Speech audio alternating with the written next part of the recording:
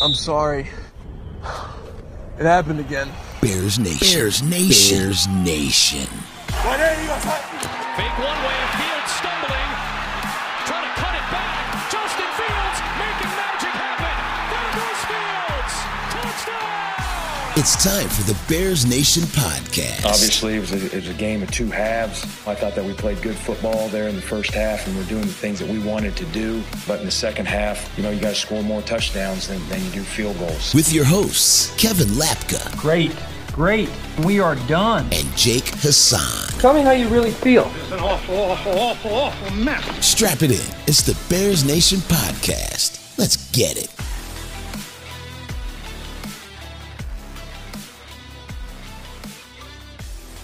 Bears Nation podcast. It is November. October?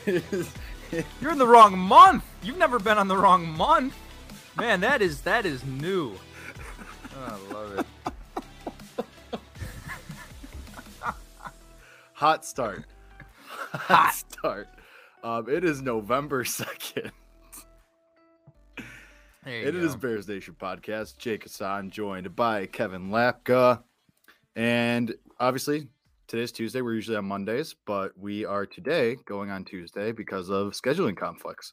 So here we are. And we have a game to talk about, and we'll still be back tomorrow on our normal preview spot. But before that, we have to talk about the game that happened on Sunday between the Chicago Bears, as this is Bears Nation podcast, and the San Francisco 49ers, in which the Bears lost. They fall to 3-5. They are third in the division. They lose a game that really was in hand the entire time. You had every opportunity to win. You lose 33-22. And I mean, the problem is that we're going to have gripes with the offense because we always do, because there's still issues on the offense.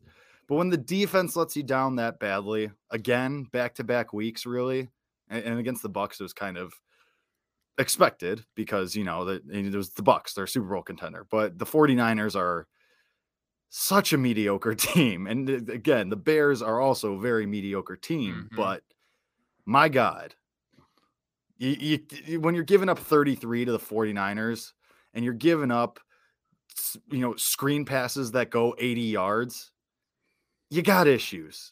And granted, Khalil Mack was out. Eddie Jackson left the game. Yeah. You were missing some very key guys, but I was thinking before we started, I was like, do I start with the positive stuff, with the Justin Fields stuff, or the negative stuff? And I think I'm making the right decision because it'll be more fun to talk about the positive stuff in a little bit here. So maybe we start low and we build ourselves up. But man, just a really disappointing performance from the defense on Sunday. And I don't think people understand how bad it was because the Bears dominated time of possession. So it's like, 33 points, doesn't jump out to you as crazy. That's a lot to allow to a 3-4 49ers team with Jimmy Garoppolo at the helm, but it doesn't jump. It's not a 40-pointer. It's not 50. But the thing that you have to recognize that I didn't even realize until I went back and looked at the stats is the 49ers did not punt once and the Bears did not get one turnover. Nope. So the 49ers have an opportunity to score every single time and didn't just once because of a missed field goal. Every other possession, they scored. They had a number of field goals, so I guess you give some credit to the defense for, the Bren don't break mentality. But this was the first time since 1940 that a Bears opponent had 0 punts and 0 turnovers in a game. It's that is unbelievable. And this is why, Jake, when I talk about defense, and I've talked about this, right? And I've said, I don't think we're in the era anymore of defense wins championships. I don't think that matters. You still need a good defense, or you still need an above average defense or an average defense to compete. And right now, they're not even playing at average or above average. And the main reason for that, and one way that you can overcome defensive flaws is getting takeaways. You see the Dallas Cowboys across the board, their defense isn't phenomenal by any means. But that was really cool. What was that? I had glitched out for a second. We're good. Yeah, I was like, what is that? Jake in the studio, by the way. Today's show is really, really just firing on all cylinders. It's really good. It's good. And hey, we're also recording this at 1:00 p.m. Eastern time, 12:00 Central time, hoping that we get some sort of live reaction. We're not going to a trade deadline move. I'm just saying. I'm hoping they do it. They probably won't. Hopefully we get that breaking news notification. It makes for an exciting time. But Jake, like I said, you can overcome bad defense with takeaways and turnovers. They have not been doing that. They don't know how to do that anymore. And again, a large part of that comes from the fact that you were without Khalil Mack. A large part of that comes from the fact that, although Eddie Jackson has had his flaws throughout the year, Teez Tabor is levels below Eddie Jackson, despite him playing at a lower level. So yeah, it's frustrating. And and that's why, there's a lot of people at this moment, who are saying, well, why aren't you trading some of these players? And why aren't you, or some people are advocating for them to trade for a player, and if you're going to trade any player on the defense, I would say it should be Robert Quinn. I know there's the people out there who saw Von Miller get traded to the Rams, and now they're thinking, well, you gotta, what they get, a 3 and a 4 back for Von Miller? Or was it a something 2 and like a 3? That. They're like, oh, well, imagine what you can get for Khalil Mack. You're not trading Khalil Mack, because regardless, this team can and should be a contender next year. You look at the Chargers. That's exactly, where they are with, Justin Herbert in his second year. You still need somebody to build around on that defense, and it can be 2 people. It can be Roquan and Khalil. You're not selling Roquan. You're not selling Roquan. No. You're not selling Khalil. So to address that, if you trade Khalil Mack, that kind of signals rebuild, and Roquan Smith is going to be one of the 2 defensive players you would keep around for the next phase when the rebuild is done, the other one being Jalen Johnson. So yeah, and I was thinking about this earlier with the whole trade deadline. They're not going to trade Khalil Mack or Allen Robinson or anyone like that, because the way this ownership operates and the way that the front office operates, because they still believe they can contend this year. And we've seen the graphics already. It's already starting, the In the Hunt graphics. Kevin, you tweeted a couple of times. I think you put on your Instagram story too. Yeah. Like they're gonna latch onto that and say, okay, well, we believe we're better than this current 3-game losing streak. Just like all last year we heard, well, we're better than a 6-game losing streak, or when it became 3, 4, 5, and eventually 6. And while I do believe, you are better than that, and we'll get into why in a second, some of the takeaways on offense from Sunday's game, but Ryan Pace will not sell off Allen Robinson or Khalil Mack, because that would signal a waving of the white flag on this season. They fully I don't think Allen Robinson would signal that, though. You're not in a position to give away, regardless. Right, but still, like, you're not in a position to give away someone even with the potential of Allen Robinson. Okay, like, you're just not in that position. So I'm not expecting a trade. It's not. I would put it at like 0.3% that we see a trade. In that instance, it would be Allen Robinson, probably. I don't know, but yeah, I mean, going back to the game though, just all around, sticking with the defense for a little bit longer, like just a disappointing. Like they just got pushed around. Like it just like exactly like when Elijah Mitchell is running all over you. Like Elijah Mitchell, I think, is a good player, a decent player, but I don't think he should be torching you like the way he did. Like I don't think he should just be running all over you. And again, Akeem Hicks is banged up. Khalil Mack is out. Eddie Jackson left the game. Like I get it, but also like you are supposed to be a defensive team. Like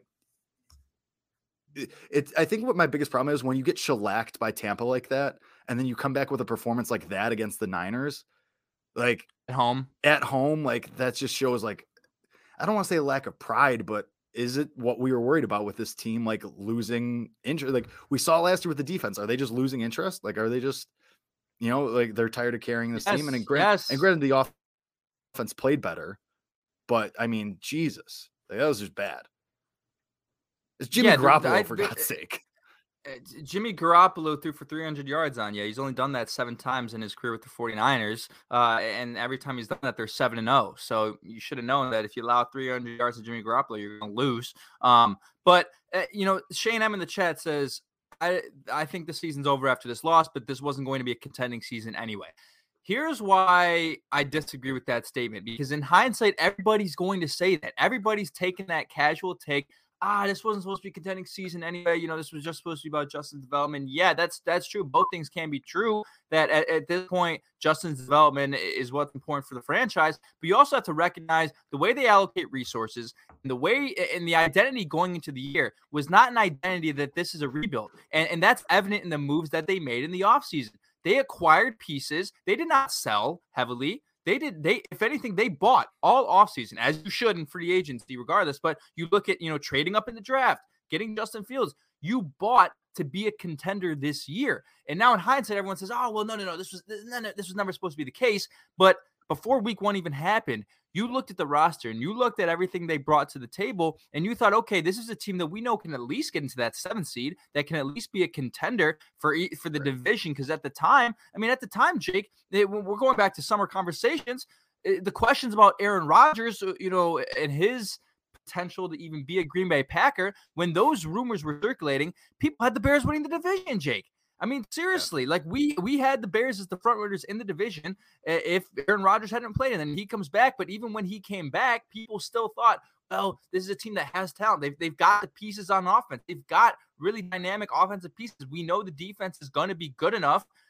And now it's not happening, and people just want to act like the team wasn't built for it. And what does this fall on? It falls on coaching. It falls on Matt Nagy. It falls on Bill Lazor. It falls on, the guys across the board, because the team is built for it and you're not reaching it. And it's on the coaching staff that hasn't gotten you there. So that's why, Jake, I don't know if you agree with that, but I feel like based off the conversations we had, I'm not in a place to just be like, well, this wasn't a contending season anyway, because preseason we thought it was.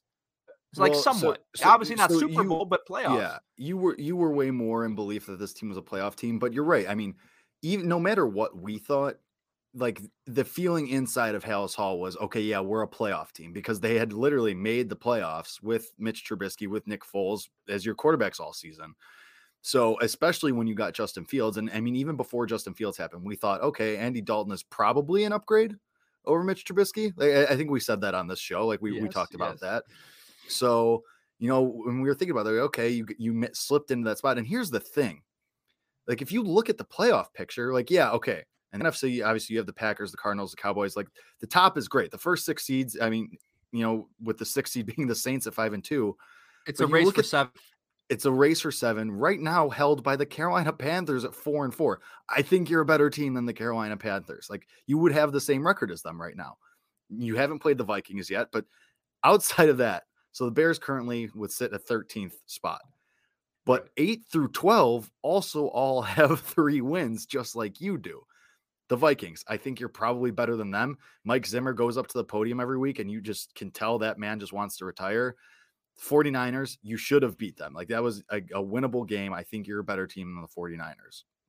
Falcons, they've played better, but you're better than the Falcons. You're better than the freaking Falcons. The Eagles, you're better than, and then the Seahawks without Russell Wilson, God, I hope you're better than them too. So I hate to say it, and I hate that whole in the hunt thing, but you are. I mean, you are, and once you get healthier, once you get Khalil Mack back, once Akeem Hicks isn't as banged up, like all you have to do is continue to make these steps on offense. And I mean, that's a good segue. Justin Fields just had his best game as a Bear. Like he had his most complete, he had his best game as a starter of the Chicago Bears. Throws a touchdown pass, has his best running day, goes over 100 yards running. He only passed for 175 yards, but passed for a touchdown. Doesn't matter. His interception, really isn't his fault. I mean, again, I feel like we say that every week, but should have been a better at the end of the game. Yeah, yeah, absolutely. And so his best game by far. Now the problem there is that Justin Fields' best game came with not your head coach, who comes back this week. I don't love that. I can't say that makes me feel great.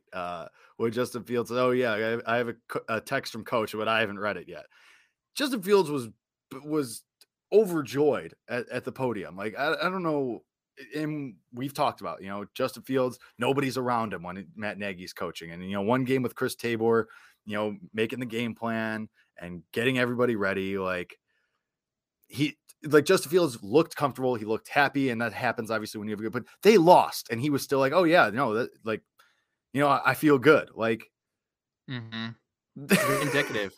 And those are the things that matter. What did we say pregame? What did I tell you? I said, if there's one thing you're going to take away from this game, one thing that you are going to notice, it's not going to be it's not going to be stats. It's not going to be X's and O's. It's going to be body language. It's going to be what these guys say after the game. And that's and that's what matters, because at this point, I think the incompetence of the offense it's multi-dimensional, I guess. And what I mean by that is it goes, through every part of the staff. Like, I don't think it's just a Matt Nagy issue. Like, I think Bill Lazor is better than Matt Nagy, obviously, but he's still not good enough. So what I'm trying to say is those are the things that matters. And I couldn't tell, honestly, watching the game. I said I was going to look out for body language and just kind of the vibe on the sideline. I couldn't tell. It's hard in a game when you lose 33-22 to see anything positive in those areas. But I think nonetheless, like, Justin Fields was more comfortable, more confident. And you saw that in one of the greatest plays from a quarterback that I've ever seen. And I think that's a valid thing to say. 4th and 1, you go all the way to the right. You break about 5. You don't break 5 tackles. You juke about 5 defenders. You go all the way back to the left. Our guy, Adam Amin, who came on the podcast last week, had a great call on it, said Justin's making magic out there. And that's what he did. But the most important thing about that play, that is arguably the best play of the year from any player in the NFL, is the fact that came on 4th down. And I think that's really, it was a situation where I don't remember what that play was. That a design run from the start? I can't remember exactly it looked like what it was. It looked like it. So it looked like it was maybe an option between him and Herbert, but regardless, it was a running play at the start. So I think, I'm going to go ahead. Yeah, I'm going to go ahead and say yes. So that tells you everything you need to know right there. 4th and 1, you're in the red zone, crucial time of the game. You need to score, and literally it's just, we're going to put the hands in the balls of our rookie quarterback. We're going to put the ball in the hands of our rookie quarterback and let him make a play. And, that's to me, that is the ultimate sign of confidence in your quarterback. And I truly don't know, although Matt Nagy's not calling plays, he has influence in those types of situations on what exactly he wants to do offensively. I don't know if he called that play in that situation. So I'm not the guy who's going to sit here and say, well, the reason Justin had his best game is simply because Matt Nagy wasn't there. I don't think that those two things have a connection in that way.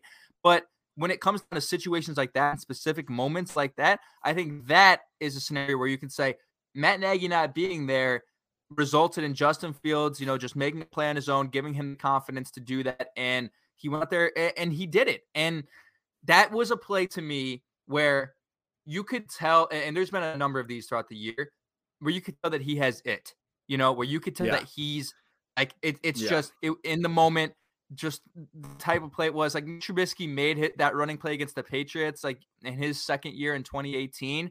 But it wasn't on 4th down. It didn't feel the same. He has it, and I think that was a really. It was also moment. It was also the way he made guys miss, but also the awareness, I guess, to keep the eyes downfield and say, "Oh crap, I have a lane here. I can make something happen here." Like, not just being complacent with, "Okay, I got the 1st down. All right, let me keep going for 20 more yards to get the touchdown." Like, I mean. And that's obviously what everyone's talking about. We've heard multiple quotes over the last couple of days. Oh, that's a play you'll talk about for a long time. Oh, I forget who it was after the game, but said like something about that run. Like, oh, it's exciting to see that from him. That's just one of those things that you can't teach. And I mean, it's true. Like you said, it's what we knew he had, and we just haven't seen a ton of it. That raw athleticism, that just God-given talent. But I mean, you saw it, and it's exciting to see, and it's unfortunate that you couldn't turn some of those field goals into touchdowns. And this is kind of where we get into there were still some issues with the offense this week. Yes. Something that I read earlier, this was from The Athletic, from John Greenberg. The Bears have scored 3 or more offensive touchdowns in just 22 games in the Matt Nagy era. That's 37.9%. Conversely, they've scored 1 or fewer in 21 games. So you have scored 1 or fewer touchdowns almost as many times as you scored 3 or more. It's crazy that your MO as a team is 2 touchdowns. That's all you're capable of. That's insane. Like, that's crazy. Like, that's your MO as a football team. 2 touchdowns. That's what we're good for. And then depending on how many field goals we can kick, and how many points we could keep you down to. That's what determines the game. That's crazy. And that's why, as a Bears fan watching the games, you're never confident. Even when you have a lead, you're never confident you're going to get the win unless you're playing the Detroit Lions. Like, that's literally the only time that you can feel confident, because you know if a back-breaking 80-yard screen to Deebo Samuel breaks through, you're fucked. You know that, Right. And that's why I think we talked about this in the pregame show too. You can't allow back-breaking plays to happen against the 49ers or against any team for that matter, because you know that on the other side of the ball, you don't have the ability to do that.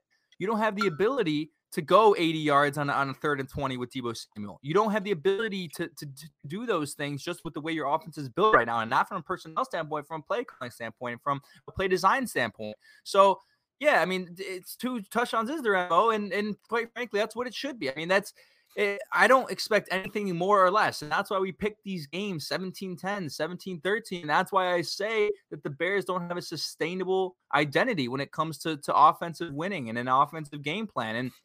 And that's why, again, like people say, I'll keep bringing this up because there are people who still think that the loss of Matt Nagy, it was really influential and all that. No, it wasn't. I mean, the standard is so low that people are saying 22 points was enough for you to win this game. And there's people out there who say the Bears should have won. The offense did enough for them to win. That's the take. The defense played poorly, but the offense did not do enough for you to win. They didn't. I don't know why you would say that. I mean, there's still 0 adjustments that are made throughout the game. We're sitting here in the 4th quarter down a touchdown. We're still running it on 1st down after, for the previous 15 minutes, Khalil Herbert's been getting stuffed at the line every single time. So what are we going to do? We're just going to throw him right back into the defensive front of the San Francisco 49ers. That's been stifling you for the past quarter.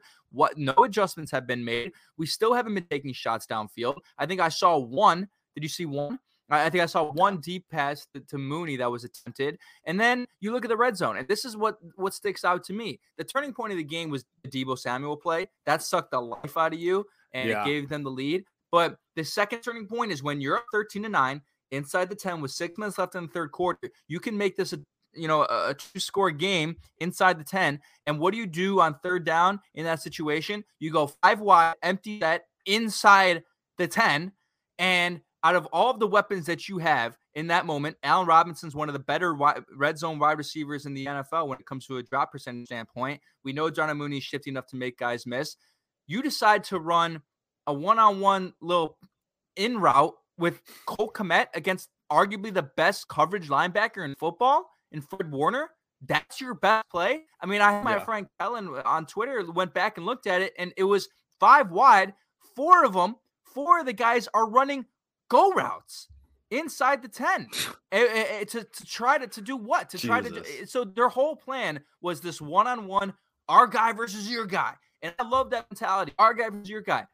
Give me Allen Robinson, our guy versus their guy 10 out of 10 times instead of Cole Kmet versus Fred Warner. What are we doing? Offense was not good enough to So I actually didn't hate that throw or that decision by Justin Fields. Yeah, Jake, it wasn't in that situation. I don't think it was a read for him. I think it was a pre-snap read that they said, "Look, we're going to run this play designed to go to Cole Kmet. Whatever happens, you're throwing the ball to him." I think that's what the play was. Yeah, and to this point about like the routes and stuff. Let me find it real quick. It was a article from Kevin Fishbane about how the Bears do not use the middle of the field. Here it is. The Bears have attempted the third fewest passes between the hashes. The third fewest in the league out of everyone. Unbelievable. They've completed 78.6%, but those average 6.9 yards per attempt, 23rd in the league.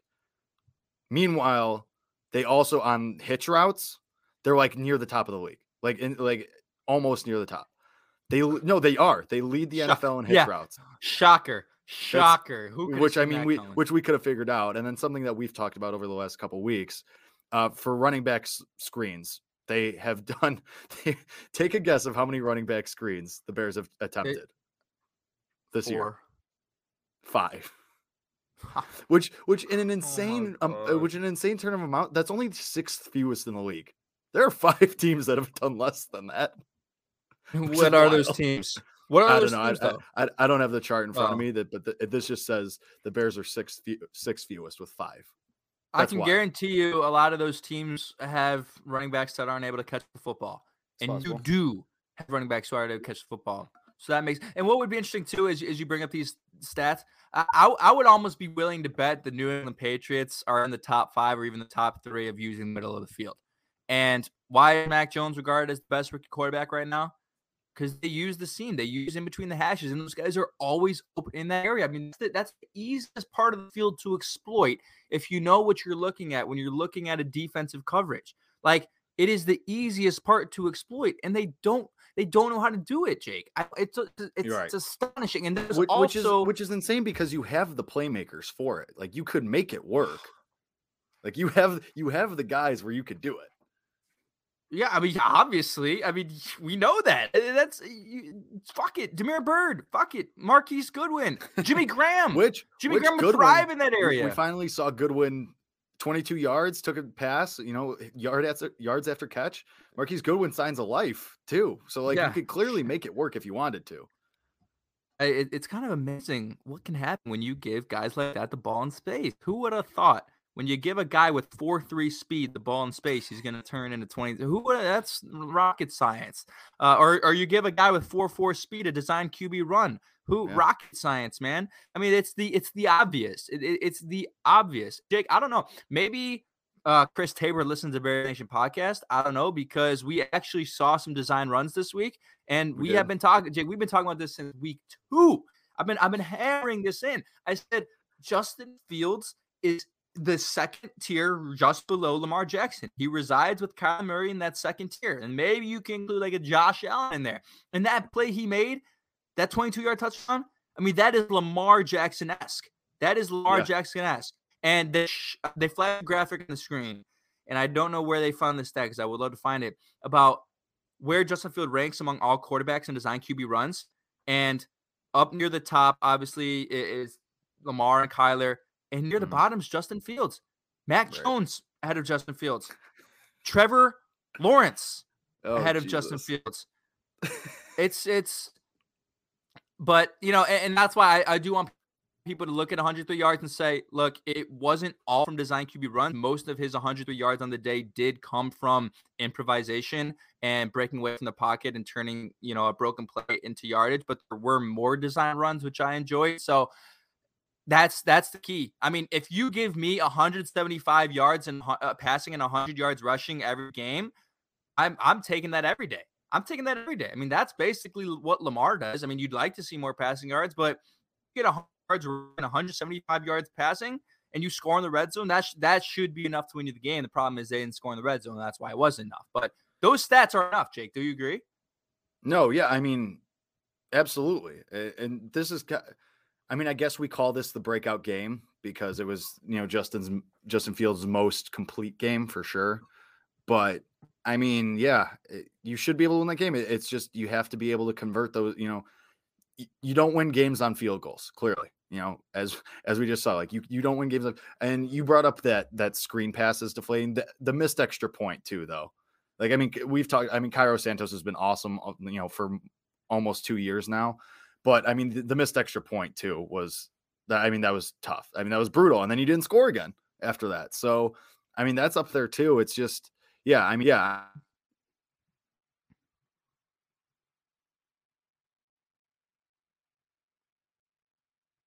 You muted yourself. Very cool. Very cool. Very cool. Hot start. Hot show for me today. It's on fire, man.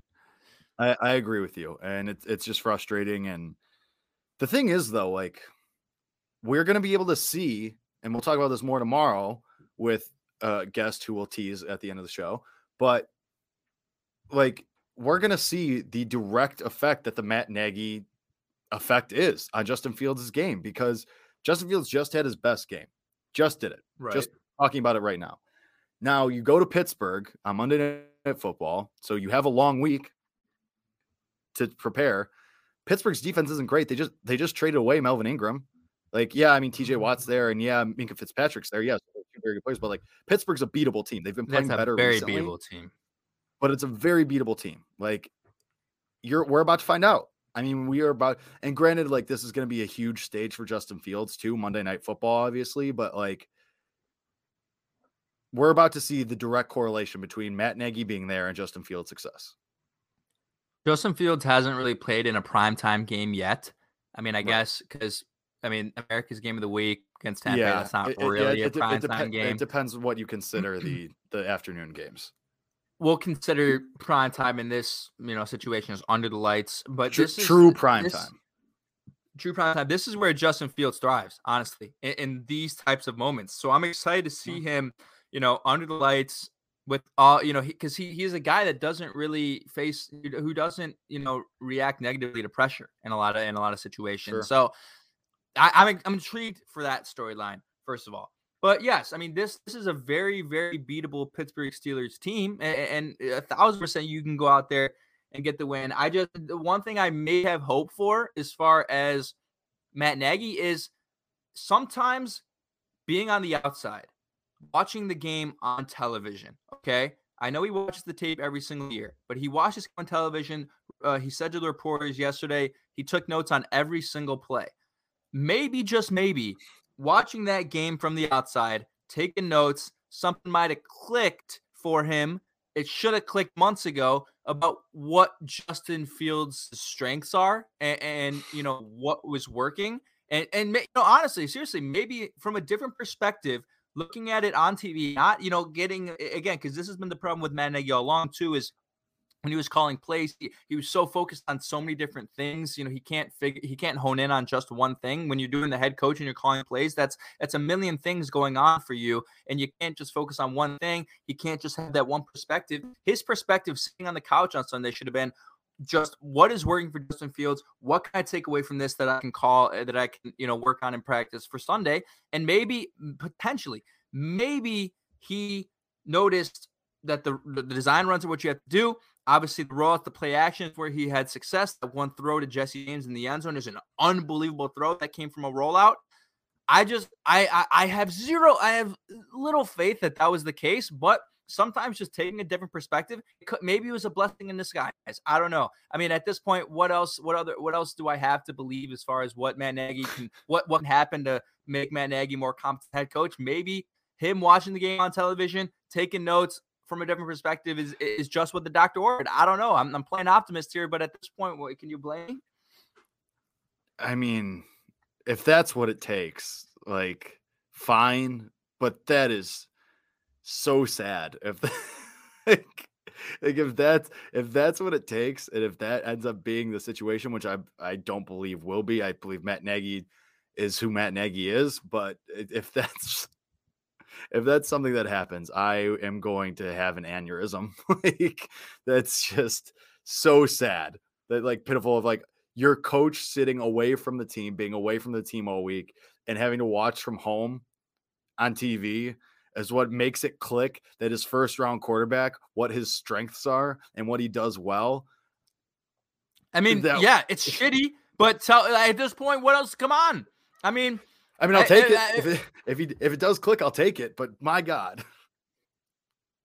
I mean, I don't know. I'm thinking out loud here, but I mean, obviously, if it hasn't clicked at this point, I don't know. There's got to be something. I don't know, but maybe, just maybe, that different perspective. I mean, it's like they watch the tape and everything, but when you go to a game and you watch the game from the stands, I mean, I go to every Ohio State game on the sidelines doing video, and people ask me about the game, at the end, and I'm like, I can't tell you anything. I can't tell you anything because I'm so focused on what I'm doing on the sidelines and all these different things. And I'm a video guy versus a coach who's actually involved in the game and integrated in the game, but still having a different perspective and be able to, write down your mistakes right then and there, take notes on it live, watching on TV where you can see, all 22 live, essentially all 22 for the most part live.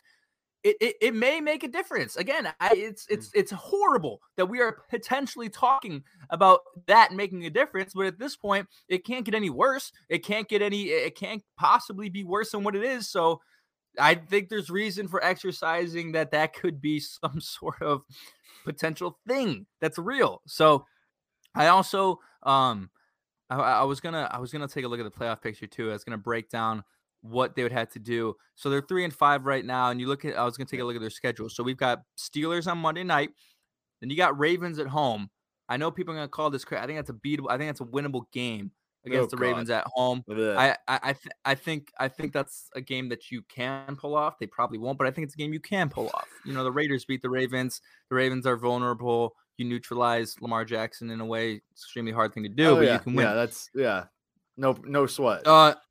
So say you beat the Steelers, right? You go 4-5, and then I guess say you beat the Ravens, you're 5-5, then you play Detroit on Thanksgiving. Listen, this is going to come down to what we said the entire time. You're going to be 6-7 with the last 4 weeks. And I'm trying to figure out about how they get there to 6-7. Well, because then you have the Vikings twice in those last 4 weeks, and the Seahawks, two teams who are currently in front of you. Okay, so here's the thing. Final 4 games of the season: Vikings, Bears, Bears, Seahawks, Bears, Giants, Bears, Vikings. In a perfect world, you should go 4-0 in those games. If Russell Wilson is still out at that time in Seattle, you should go 4-0 in those games. So assuming 9-8 gets you in this NFC playoff picture, which I think it does, right? I think we can kind of agree 9-8 probably gets you in, considering the current 7 seed is 4-4. 9-8 probably gets you in. You have to go, and assuming you go 4-0 in the last 4 games, then you would have to be 5-8 going into the final 4. So I mean, no, but seriously, I mean that 2 more wins and you're in. So I mean, all right, so you just have to beat the Steelers and the Lions. You have to beat the Steelers and then you're and the on Lions, pace. or one of the. I mean, and for some reason, maybe the Bears just play better under Matt Nagy at the end of the year. I mean, they had a great run last year. They, went on 8-game. I don't know what the win streak was in 2018, but they started to play really well at the end of the year.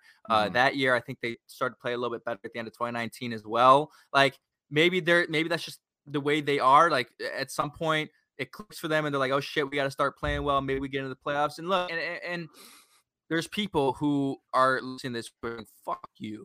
Why are you talking about playoffs? And why are you exercising this?" And to that, I go to the conversation we had earlier. Number one, I'm sorry. I don't care how big of a fan you are or how angry you are, rather. You want to see your team in the playoffs. Don't deny it. Don't come to me acting like you don't want to see. We don't have a first-round draft pick. You have no argument to say, well, let's tank it out. At this point, Justin Fields' development is what you're watching, but why don't you want to see your team in the playoffs? You know what I mean? And if anything, you want to see your team have a meaningful game on Thanksgiving. You watch them with family. They're on primetime Thanksgiving. That's a fun thing. You know what I mean? So I don't think, Jake, am I incorrect for exercising the potential playoff possibilities? I don't think so, because it's also technically still a viable thing. So I don't think you're crazy for that. I get why people are frustrated with that conversation, because you certainly don't look like a playoff team. You're in the middle of a 3-game losing streak. But yeah, I mean, I get it. I get it. I for sure get it. But it's just, you just have to see the tangible improvement, because if you play like you did against the 49ers, and if you did against Tampa, and like you did, in the last couple of weeks, then you're not going anywhere. And maybe the Lions are the only team you beat, and it's going to be brutal. So yeah, I mean, it's not super crazy, but another note from the game that I want to hit on really quick. Larry Borum came off the IR. He came back after, a couple of weeks injured. Yeah. He played pretty well. He started at right tackle, and he played pretty well for not having played in a game since week 1 and getting 3 days of practice. Like I thought he played really well. And I think he was going up against Nick Bosa a decent amount of time. Yes. I thought, I mean, it wasn't a situation like Shaq Barrett versus Latavius Simmons. You know what I mean? Where every time off the line you were getting beat. And Nick Bosa, I think, is better than Shaq Barrett. You have to give credit to him. I mean, this is the kid's first NFL career start, right? I mean, it's his first. I came in against LA. Yeah, after first Peters NFL went out, career start, and he does that against Nick Bosa. I mean, that's pretty good. Offensive line, I think they could have played a little bit better, but they opened up holes in the running game. Khalil Herbert had a fine day despite going down with injury. Justin Fields obviously had the 100 yards. You need Larry Borom healthy there. And I think once Jake, you know who might come back? Maybe not this week, but next is Tevin Jenkins. And it gets interesting when Tevin Jenkins come back, because I don't know if you put him at left tackle over Jason Peters right now. I mean, Jason Peters is playing really, really well. But then if Larry Borom continues to play well, do you put him over Larry Borom at right tackle? I'm fine with leaving Tevin Jenkins, like just letting him, because back injuries, a back injury isn't like an ankle. Don't rush him back. You know? Yeah, I'm fine with it. Like if we don't see Tevin Jenkins barring injury, I'm fine with that. I think it's just any given day, Jason Peters is gonna injure his hip or something and be out for a game or something. I mean, come on, the dude's 39, so you want the guy healthy, but I don't think you have to rush him back. I know you're being positive. I felt Chicago Free on the chat. I knew you're being positive. I felt that the offensive line was pretty poor. Penalties nullify big plays, and Peters blew big buck late to force a field sack C-. I mean, yeah, but again, after the game we saw from them against Tampa, you evaluate this based off of the standards that you have seen previously, and based off what we've seen previously, this is a good day for the offensive line. The penalties is a good point, because Daniels and Whitehair, like two of your your best guys, were the ones that were getting penalties, and they aren't usually guys that draw a lot of penalties. So that's not great. Especially if it goes back to, their usual ways next week and they don't draw any or one or whatever, then that kind of goes back to, okay, well, then maybe, that kind of had an effect on your game and maybe you win the game without those penalties. But yeah, compared to the standards of the rest of the season, they kept Justin Fields upright for most of the day, and they gave him holes to run through. So I'll take it for the most part. Yeah, I absolutely will take it. Some quick news, nothing crazy. The Packers released Jalen Smith. I remember Packers fans going crazy after acquiring Jalen Smith after he was released by the Cowboys. He's just been released. As a bum. Teams have been inquiring about trading for Pro Bowl defensive tackle Fletcher Cox. I don't think that matters for us. Apparently, Darnell Mooney deleted a tweet, and I'm trying to find what the deal is about that. That worries me, but we've got Darnell Mooney deleted tweet rumors. They're not going to trade Darnell Mooney. They're not trading Darnell Mooney, but I don't know if he said something related to anything. I don't know. We're Jimmy Graham-esque retweet. Yeah, a Jimmy Graham-esque. Which, I mean, Jimmy Graham, yeah. He just doesn't exist on this team anymore. He just he had COVID, so. Oh yeah, true. I forgot about that. It was funny. The sports book allowed me to place a bet on Jimmy Graham first touchdown score, so I put like $10 on it because I do it like every week because it's plus 5,000, and I'm like, well, it's gonna happen one week. Like I feel like it's gonna happen, I don't think it and is. It should. Let's just say that it should, because you're here. Here's a question I ask you. You're the head coach of the Bears, and you're inside the tent, and you've got your tight end versus Fred Warner. Would you rather do Jim or Cole Kmet? Don't even give me the bullshit that you'd want to throw at Cole Kmet. I mean, that's fine with Jimmy Graham, but like you also, because I've said this all season, like, yes, I do think this team should be trying to compete for the playoffs, but also like this team's going to look different next year. Like this team, regardless of what happens, and obviously if you keep losing, it'll be more dramatic, but this team is going to look different between the salary cap hell that you're in, between the, 1-year contracts for Allen Robinson and Jimmy Graham. Like this team is going to change.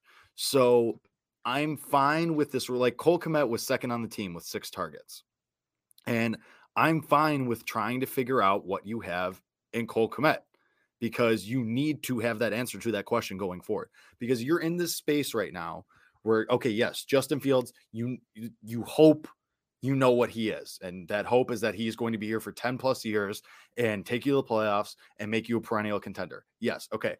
We feel pretty good about Darnell Mooney. I would say 8 weeks in the season, I would say we feel pretty good about Darnell Mooney and what he is. I don't think he's ever going to be an elite, top 10 receiver, but I think top 20, maybe top 15 type seasons every here and there is doable for him.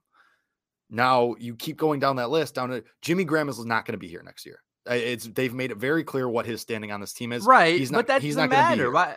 I mean, because it matters because Cole Kmet, you spent a second round pick on him. You have to start doing these things where you figure out where he is. I'm fine. Marquise Goodwin, Damiere Byrd, these guys probably aren't going to be back here next year either. Cole Kmet is still on a rookie deal. He's going to be back. It's going to be his third year. He's going to be back. So you need to figure out who you can rely on, who's going to be someone that's a contributor going forward, as well as this season. I'm more than happy with Cole Kmet, especially because Jimmy Graham was unavailable. He's on the COVID list. I'm fine with Cole Kmet getting those opportunities because it's better than him not getting them, like we saw for the first 3 weeks of the season and a lot of time last season. So I'd rather him get the opportunities than not. And because I just keep saying this point, like, you need to figure out what he is, because then that changes. If you believe over the next 9 weeks that you can count on Cole Kmet next year, and you think he'll take another step forward, then that's one less thing you have to worry about. And having one less thing to worry about is huge, considering that you are going to have a lot of things to worry about come season's end. That's true. I just don't know. I don't think when you're in the red zone in an important game, that just figuring out what Cole Kmet is and what his capabilities are the right thing to do. Well, in a crucial moment. But I said this too. I didn't hate the throw. Like, should Cole Kmet maybe have made that catch? Sure. I mean, it's a one-handed falling away catch. Like, and Justin Fields said it himself after the game. Oh, I need to put that ball more towards Cole's body so he has a better chance to catch it. And it was on Fred Warner. That's hard. And we talked about earlier in the show, like, the other routes around Cole Kmet weren't the greatest, weren't the most conducive to success elsewhere, or even maybe for Cole Kmet himself. But, I didn't hate the throw. I didn't hate the decision. And I know I'm kind of like a Cole Kmet truther on this podcast, that I think he can be something. And I know a lot of people don't, but, especially Jesse James had caught a touchdown, but I mean, what, you'd rather go to Jesse James there? I don't think Jesse James makes that play either. No, he doesn't, but again, and so the point that you're detailing as well, and the reason why you have to do this, why you have to, 8 games into the season, figure out what you have with Cole Kmet and try to throw to him, is because Justin Fields doesn't have the same rapport with Cole Kmet that he does with Jesse James. He doesn't. I mean, Justin Fields was throwing to Jesse James 4 months throughout the summer. His number one target in the preseason. So he hasn't even had the full reps with a Cole Kmet. Right. So now you're left, because you haven't seen their connection in training camp or even early on in the season. You're left now with 8 games left, or we have 9 left now because the 17-game season. And to figure out what you got with Cole Kmet and quite frankly, figure out what you got with Allen Robinson, because you weren't able to have these reps earlier on. And people and Allen Robinson said this in the press conference last week. He said, Justin and I just haven't had the most reps. We're still trying to work together on our connection and our rapport because we haven't had the reps. And this is why we were behind the 8 ball from the start. You were behind the 8 ball from the start. You were set back weeks, and it's leading to losses. It is. I mean, I don't know how much of the offense, how much of the incompetence on the offense side of the ball you can actually attribute to that lack of, repetition and connection between Justin Fields and the receivers, but I think it's a fair amount. I really do think it's a fair amount. I mean, to know exactly, how a player on the outside operates, like Allen Robinson, know exactly how each receiver, operates and running the routes and their breaks and all things like that. It's a lot to actually digest and dissect. And I do think that had a tremendous impact. And that's why Shane M says same reason why we never see Robinson. I mean, that's part of it. I mean, it could be, I would have to go back and watch all the game tape from all the games. It could be that in certain scenarios, both Darnell Mooney and Allen Robinson are open and at least have a chance to catch the ball. And Justin Fields chooses Darnell Mooney because his connection with him is better. I mean, that could be a totally valid point, and that's probably a little bit frustrating for Robinson. But his frustration shouldn't be directed; should be directed toward that Nagy putting in a position to where he just isn't able to have that connection with Justin Fields. So, I mean, what were his stats the first game with Andy Dalton and the first 2 games? Because I think that would be indicative. I'm gonna look at him. I think he was the leading receiver, I want to say. I think he was. I don't think it was insane. Well, yeah, because that was a crap game for the offense anyway. But he had the most receptions he had all year, 6 receptions for 35 yards. I mean, it's not a coincidence. That's what I'm saying. It's not a coincidence. No, and I think Yeah, and he was far and away the leader in targets too. He had 11. The next closest was 7. So no, I think that's completely fair, 1000%. Like, And that's why, like, and yeah, go ahead. I just think there's only so long that we can use this chemistry excuse because I mean they're practicing every day now. But like I said, you were behind the 8 ball from the start. Why did you even put him? Why did you even put the team in that position from the start with not starting with putting Justin Fields on the scout team? And it was just it was a mistake, and now you're paying for it right now. You're paying for it heavily, and that's why I don't want to sit here and say I wanted Allen Robinson to get traded or I wanted that to happen, but because I still, as a fan, like Allen Robinson, but part of me feels on his end that he feels a little bit checked. It feels a little bit like, I don't know if it's checked out is the right phrase, because I feel like that's kind of insulting to a player's effort, and I don't think he's not putting effort out there, but it's definitely frustration because he knows that he knows that in a different system and a different team, he's going to have more production, more success. And people, well, yeah, I mean, he knows this affects his next contract. Well, yeah, yes. But what I was going to say is people think that this conversation includes the prior years, but it doesn't, because although he had Mitch Trubisky and Nick Foles throwing to him, he still was like 3rd in the NFL in receptions in the past 2 to 3 years. So it's his success was there. The production was there. Yeah, as a receiver, when he had Mitch Trubisky and Nick Foles, you would like to get better balls, but he was still getting them. He was still getting the targets, still getting the receptions. This moment right now, the volume was there. This is probably more frustrating to him than it was in years past, just him getting targeted, but the ball is not being accurate enough for him to catch. I feel like that's a fair assumption, and that's what's leading to a little bit more frustration than we've ever seen from him. And we've seen him quit on routes this year. I mean, in the Packers game, we saw him quit on routes. I think in the Tampa game, we saw him quit on a route too. Like, yeah, I mean, I would totally – I don't think you're too far off base with that assessment. And, yeah, I mean, we'll see what happens with this team because now, like, obviously – if you go on another 6-game losing streak, like you're screwed. But I mean, that's going to be very indicative of where you're at as a team. But yeah, I mean, it's just like, I don't know, like, it's just like, it's great to see Justin Fields get better. Like, he's gotten better for the most part week to week. And this was his quote unquote breakout game. Obviously this is nowhere where we think the ceiling is, but it's just, the not starting him in training camp and not starting with the starters and then going with Andy Dalton to start. And now you're reaping the rewards of that. And now, you have to, like pick these things apart. And it's very frustrating where you're at that. Cause you're like, okay, well, this went well. And even though, but the chemistry isn't good here, but this still worked out. Like so much of this could have been avoided. you could have avoided a lot of this. I mean, maybe that throw to Kmet with Warner on him is better if he's working with Kmet all off season and beginning of the year. And, maybe Allen Robinson is playing like we know he can play if him and Justin Fields have that chemistry. And it's, God, you're just putting yourselves in these positions for no reason.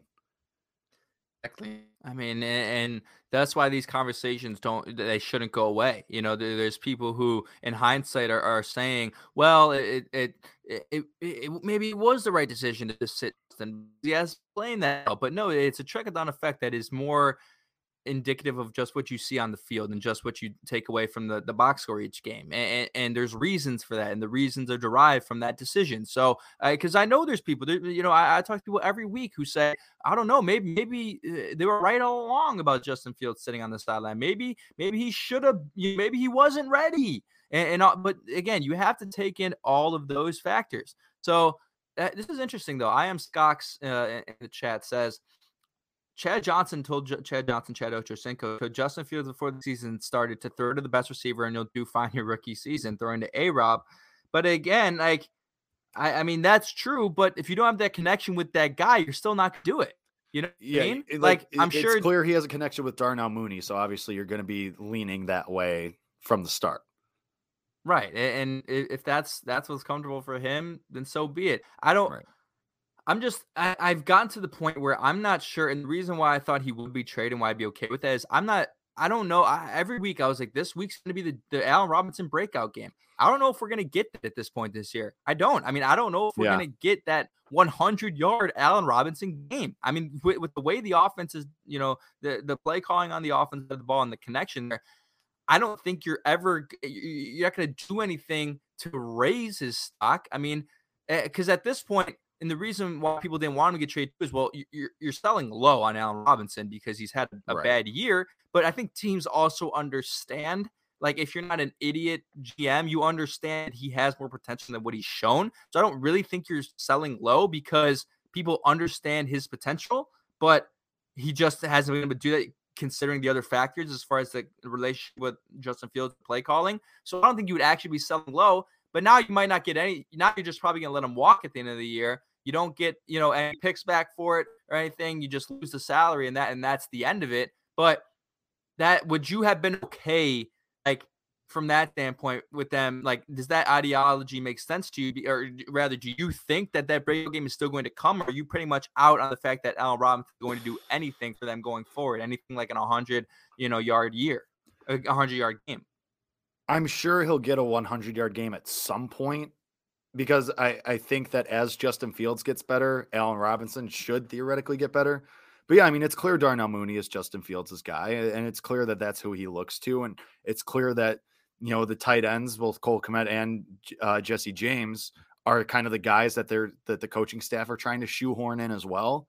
So yeah, I mean, I agree with you. Yeah, I don't think I would lean more towards that, like, breakout game that Allen Robinson, like, 100 and something yards and 2 touchdowns. Like, that's not going to come. You're not going to see that.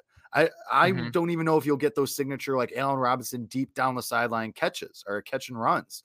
Like, it's just very clear that they're not using him the right way. And when they do go to him, it's just not working in the way that you think it will. So yeah, I mean, I would lean towards no. I would lean towards no, that you're not going to see it. And it sucks to say, but it's clear that as Justin Fields progresses, he's trying, or not, maybe not even trying, but Darnell Mooney is his guy. That's his go-to. That's his buddy.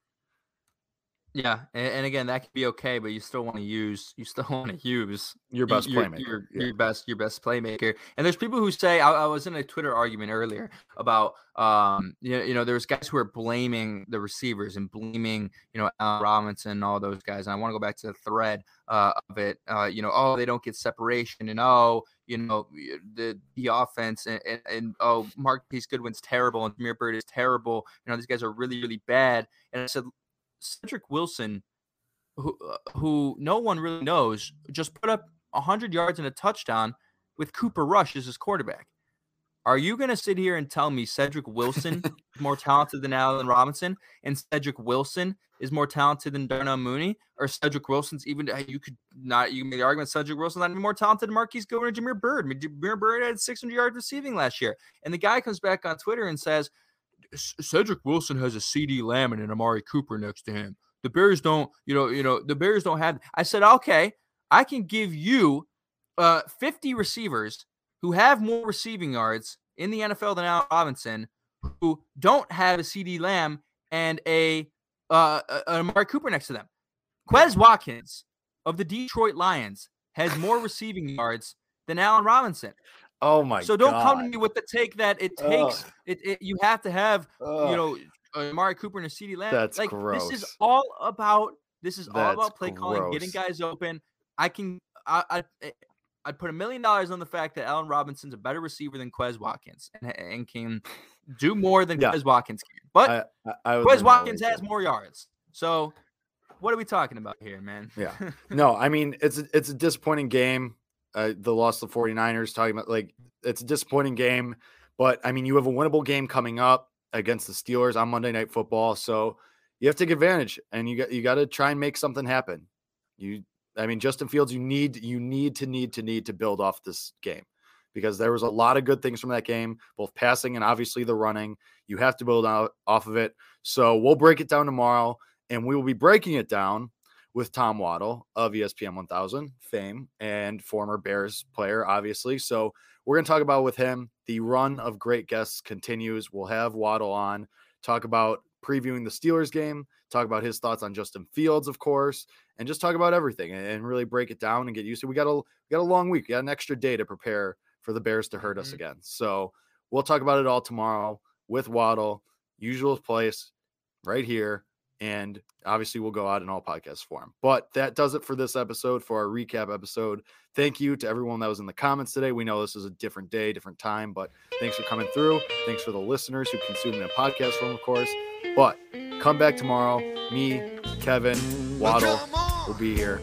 You should be there too. Until then.